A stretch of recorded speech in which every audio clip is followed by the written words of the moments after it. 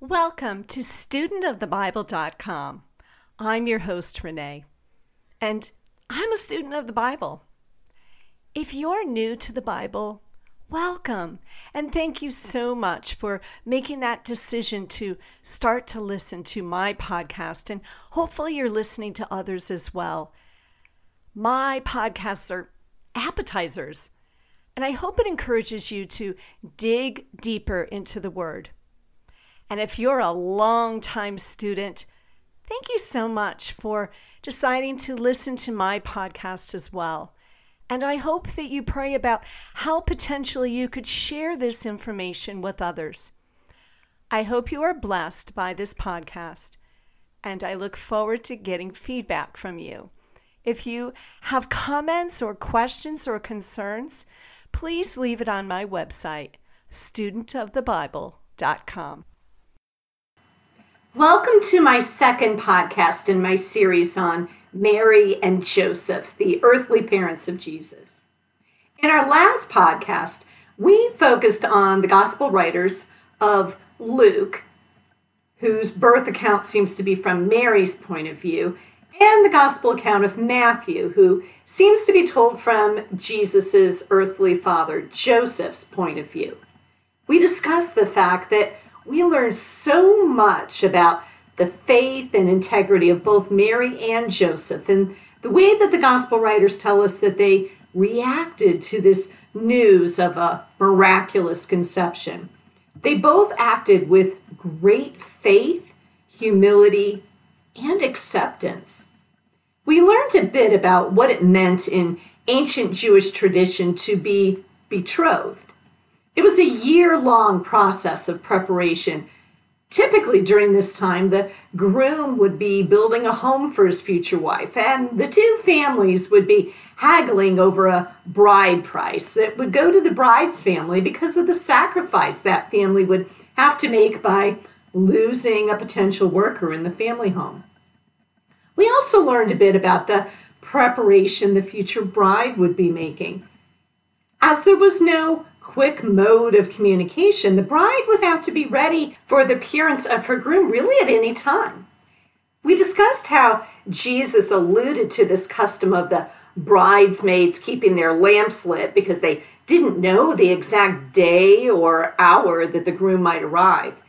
We know that Jesus was telling this story of the parable of the 10 virgins as a way to convey the need for all of us to be ready with our lamps lit in preparation for the groom's return. Now, for us, the groom is Christ, and we as a church are his bride. Matthew 24:36 tells us, "But about that day or hour, no one knows, not even the angels in heaven, nor the Son, but only the Father." Unquote. In today's podcast, I want to investigate a little bit more about what we know about Mary through what the Bible tells us and through what historians tell us about what life was like for a young woman in that first century AD. What was life like for a young woman during the time of Jesus? First, Mary was a Jew, and she spoke Aramaic. Her Hebrew Aramaic name would have been Miriam. Her husband Joseph, his name would have been Yosef. And Jesus' name would have been Yeshua, which is transliterated as Joshua. Most likely, Mary was born in Nazareth. And during this time, it was a small town of maybe 1,600 people. Mary would have also heard Latin spoken by the Roman soldiers. Greek would have been spoken because that was the language for trade and also among intellectuals. And she would have heard Hebrew because that was the language that the Torah was read in the synagogue. Most likely, Mary belonged to the peasant class, and they made their living through agriculture and also small commercial ventures like carpentry, which the Bible tells us was the profession of both Joseph and Jesus. And groups in this peasant class made up 90% of the population, and therefore they bore the huge burden of supporting the state and that small privileged class. And before you start thinking that we have it so rough, people in first century Israel had a triple tax burden. They had to pay taxes to Rome, to Herod the Great, and then to the temple, because traditionally they would owe 10% of their harvest. Interestingly, artisans, like carpenters, made up about 5% of the population, and they would have an even lower median income than those who worked the land full time. And so historians believe that carpenters, in addition to selling their craft, would also have to do some kind of farming to supplement their income. In the time of Mary, the family unit was very important. You know, that picture of the Holy Family living as a tiny group of three in a tranquil, kind of monastic-like carpenter shop is probably not likely. Like most people of the time, Mary and Joseph and their children probably lived near extended family. And sometimes there would be 3 or 4 houses of 1 or 2 rooms each, kind of built together around an open courtyard. Typically, relatives would then share an oven, the cistern, and the millstone for grinding grain. Mary, most likely, spent on the average 10 hours a day on domestic chores like carrying water from a nearby well or stream. She would be gathering wood for the fire, cooking meals, washing utensils, and washing clothes.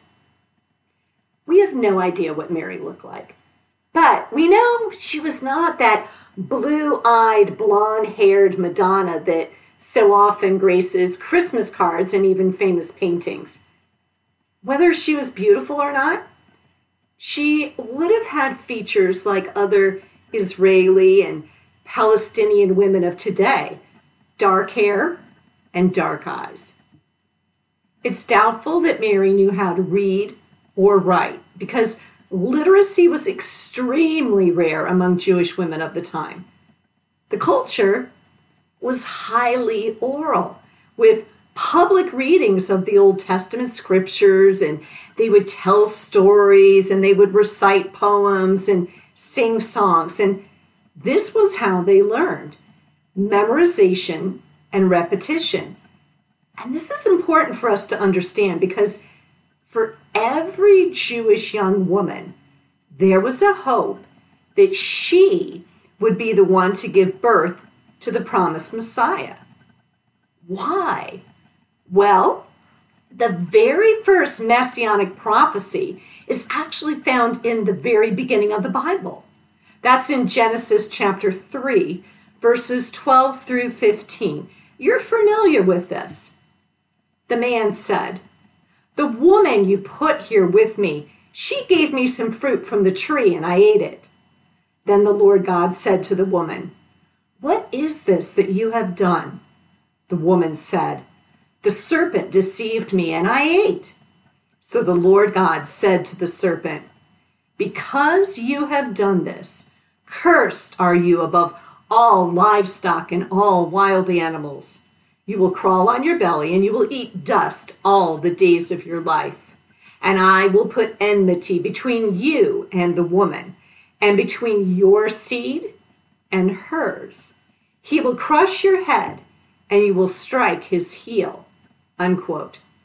Now, this carrying God's promise of a seed, this is what every woman hoped for. It was what she learned from the time she was little through recitation of the scriptures. Every Jewish woman wondered, will it be me? And If you reflect back on many of the stories of the Old Testament women, they had this incredibly strong desire to bear sons. That was Sarah, Rachel, Hannah, many, many others. Every woman hoped she would be the one to bear the son who was the promised seed. And it's important for us to realize that the Messiah's coming was not just this forgotten secret. It was repeated. It was the repeated revelation of God to his people in the Old Testament. So they constantly were remembering this, even though we've said Mary most likely could not read because, unlike boys who went to school, girls did not. Mary would have known the Old Testament because the Old Testament was memorized. Oral tradition would have made her and all young women familiar with the many Old Testament prophecies. Genesis 3, verse 15. The Messiah will be the seed, offspring of a woman, and will crush the head of Satan. Genesis 12, 3. He would come from the seed, offspring of Abraham, and would bless all nations on earth. Deuteronomy 18, 15. He would be a prophet like Moses, to whom God said we must listen. Micah 5, 2. He would be born in Bethlehem of Judah. Isaiah 7:14. He would be born of a virgin. 2 Samuel 7:16. He would have a throne, a kingdom, and a dynasty, starting with King David, that would last forever. Isaiah 9, 6 through 7. He would be called Wonderful Counselor, Mighty God, Everlasting Father, Prince of Peace, and would possess an everlasting kingdom. Zechariah 9, verses 9 through 10.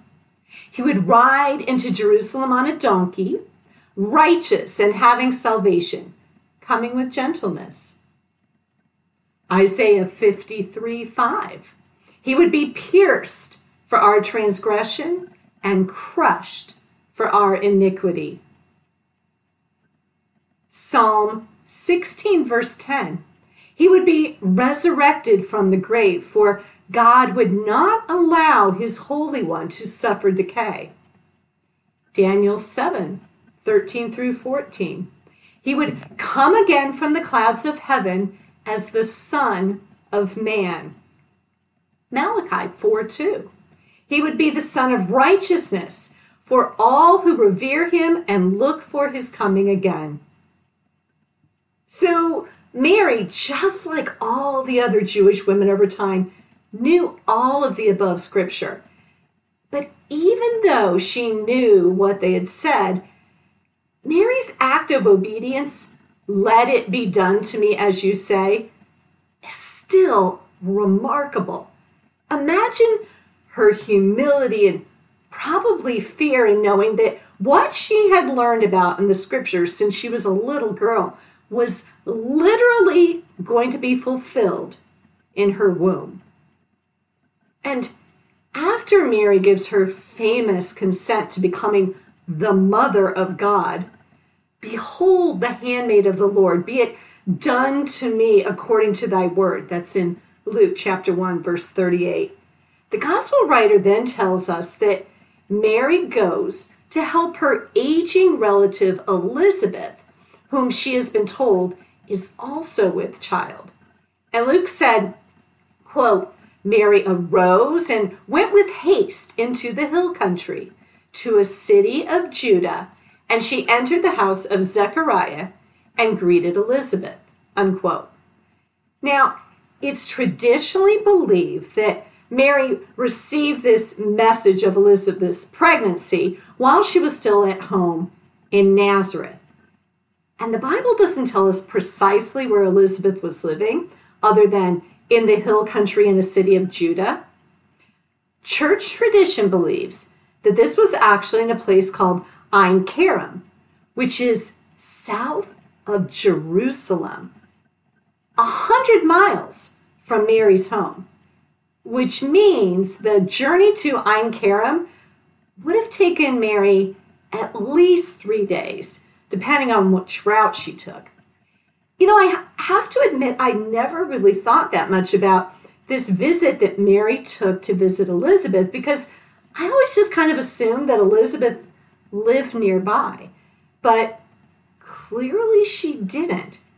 So now we have this young girl, 12, 13 years old, going to visit her relative. And I have a map of what her route most likely looked like on my website, studentofthebible.com. Travel back then was dangerous. Ein Kerem is on the outskirts of Jerusalem. It's about 2,400 feet above sea level. Nazareth, on the other hand, is only about 1,100 feet above sea level. So this means that Mary had to trek uphill about 1,300 feet in elevation. So besides that physical toll that it must have taken on a newly pregnant Mary, the path that wound through the mountain regions, well, historians believe that during that time it was a popular place for thieves to hang out, for anybody who was an easy target. And certainly a young girl traveling by herself would have been an easy target. Therefore, she wouldn't have traveled alone. Even though Luke does not mention anyone other than Mary visiting Elizabeth, it's extremely likely that Mary would have traveled with a few companions for safety, maybe even Joseph himself. Now, because of this long distance that Mary had to travel, it's actually understandable why the Bible says that Mary stayed with Elizabeth 3 months. It wasn't just a quick weekend getaway. When Mary arrives, we learn that Mary's relative Elizabeth is so excited, and the baby that Elizabeth is carrying, who is going to be John the Baptist, literally leapt in her womb. Elizabeth exclaimed, "Blessed are you among women, and blessed is this child you will bear. But why am I so favored that the mother of my Lord should come to me?" As soon as the sound of your greeting reached my ears, the baby in my womb leaped for joy. Blessed is she who has believed what the Lord has said to her will be accomplished. End quote. And that's Luke 1:42 through 45. It seems that Elizabeth has been informed that Mary is pregnant and carrying the Messiah. Clearly the Holy Spirit told Elizabeth this. And I'm sure for Mary, her relative's affirmation of what she had been told, that's gotta be reassuring. And Mary's probably thinking, I am so glad I didn't dream this. The Lord really did do this to me. Now, just for a moment, let's think about Elizabeth. We don't know exactly how Mary and Elizabeth are related. The Bible just tells us they're relatives. But look how warmly and humbly Elizabeth greets Mary. Remember, every Jewish woman has prayed that she will give birth to the Messiah. And Elizabeth has learned that it's Mary who is carrying the Christ child. Wouldn't you be a little bit envious? I mean, this is kind of a big deal. But Elizabeth seems genuinely overjoyed for Mary's happiness, and she knows that the child that she herself is carrying is going to play a really important role in God's plan. And here's what's so poignant about this moment. Both women don't know this at the time, but both of the children that they are carrying are going to be murdered. John the Baptist will be murdered by King Herod Antipas, that's the son of Herod the Great. And Jesus, of course, will be crucified on the cross. And in fact, Herod Antipas also plays a huge role in this. Once John the Baptist is born, the Bible doesn't mention Elizabeth again. Now, we know she was older when he was born, but we really have no idea if she was alive to see John become this great prophet leading the way to Jesus. But we do know that Elizabeth was blessed with this miracle birth in her old age, and that she really played an important role in God's plan for redemption for the world. Luke tells us that when Elizabeth and Mary meet, Mary says this beautiful prayer. We call it the Magnificat. My soul magnifies the Lord, and my spirit rejoices in God my Savior, because he has regarded the lowliness of his handmaid. For behold, henceforth all generations shall call me blessed, because he who is mighty has done great things for me, and holy is his name. And his mercy is from generation to generation to those who fear him. He has shown might with his arm. He has scattered his proud in the conceit of their heart. He has put down the mighty from their thrones, and he has exalted the lowly. He has filled the hungry with good things, and the rich he has sent away empty.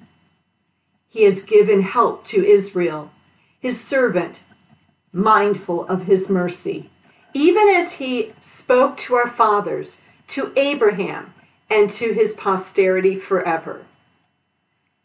Elizabeth, when she saw Mary, called her blessed. She said, "Blessed are you among women." And then Mary, right here, called herself blessed. She said, "Henceforth all generations will call me blessed." Now, is this bragging? Was Mary being proud? I love the way my study Bible explains this. It says, quote, "No, Mary wasn't being proud. Mary was recognizing and accepting the gift that God had given her. If Mary had denied her incredible position, she would have been throwing God's blessing back at him. Pride is refusing to accept God's gift or taking credit for what God has done. Humility is accepting the gifts and using them to praise and serve him. Mary said, "Because he who is mighty has done great things for me, and holy is his name."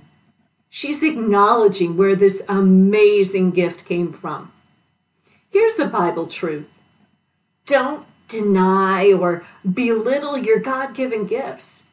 Don't ignore your gifts. Thank God for them and use them for his glory. Now, in the Catholic Church, it is believed that Mary was what we call a perpetual virgin. In the Protestant faith, we look to Matthew's Gospel, which says that Joseph, quote, "did not have sexual relations with her until her son was born," unquote. That's in Matthew chapter 1, verse 25. Therefore, Protestants believe that the Gospels point to Jesus being the firstborn through immaculate conception, but that later, after Jesus was born, Mary and Joseph had other children. Now, how do we know this? Well, from the Bible, we actually see that Mary most likely had at least 4 other sons and some daughters. It's in the Gospel of Mark. The Bible tells us that during Jesus' public ministry, Jesus faced constant opposition, right? Well, during one of these times, he was actually visiting his own hometown, and he's greeted by a group of skeptics who mentioned Jesus' family members by name. Now listen to this. This is found in Mark chapter 6, verse 3. It says, "Then they scoffed. 'He He's just a carpenter, the son of Mary, and the brother of James, Joseph, Judas, and Simon. And his sisters, they live right here among us. They were deeply offended and refused to believe him." Unquote. From this passage, we discovered Jesus most likely had 4 brothers and more than one sister, though the sisters are never named, so we don't know what their names were. It seems from the passage in Mark that these unbelievers in his hometown used this information against Jesus because they wanted to convince themselves and others that Jesus, he's just an ordinary guy from Nazareth. He can't possibly be the Messiah. We know him. We know his family. Now, for others, this passage is explained by saying that, well, we're all Jesus's brothers and sisters, and therefore they weren't literally saying that these were Jesus's siblings. There is a belief that when Mary married Joseph, Joseph was older and a widow, and that he had children from a previous marriage. So those above mentioned children were in fact Jesus's step brothers and sisters. Honestly, whether Mary was a perpetual virgin or whether she raised other children after Jesus, I think we all can agree with what Pope Pius IX once said about her, and I quote, "Her life was to witness to the glory of her Son, and we can't help but admire her for that." Her life was to witness to the glory of her Son. What else do we learn about Mary from the Bible? In my final podcast in this series, we'll learn about what else the Bible says about Mary and what role she and Joseph played in raising Jesus. Today, my prayer for you is that may your life, like Mary, be a witness to the glory of his Son. Have a blessed day.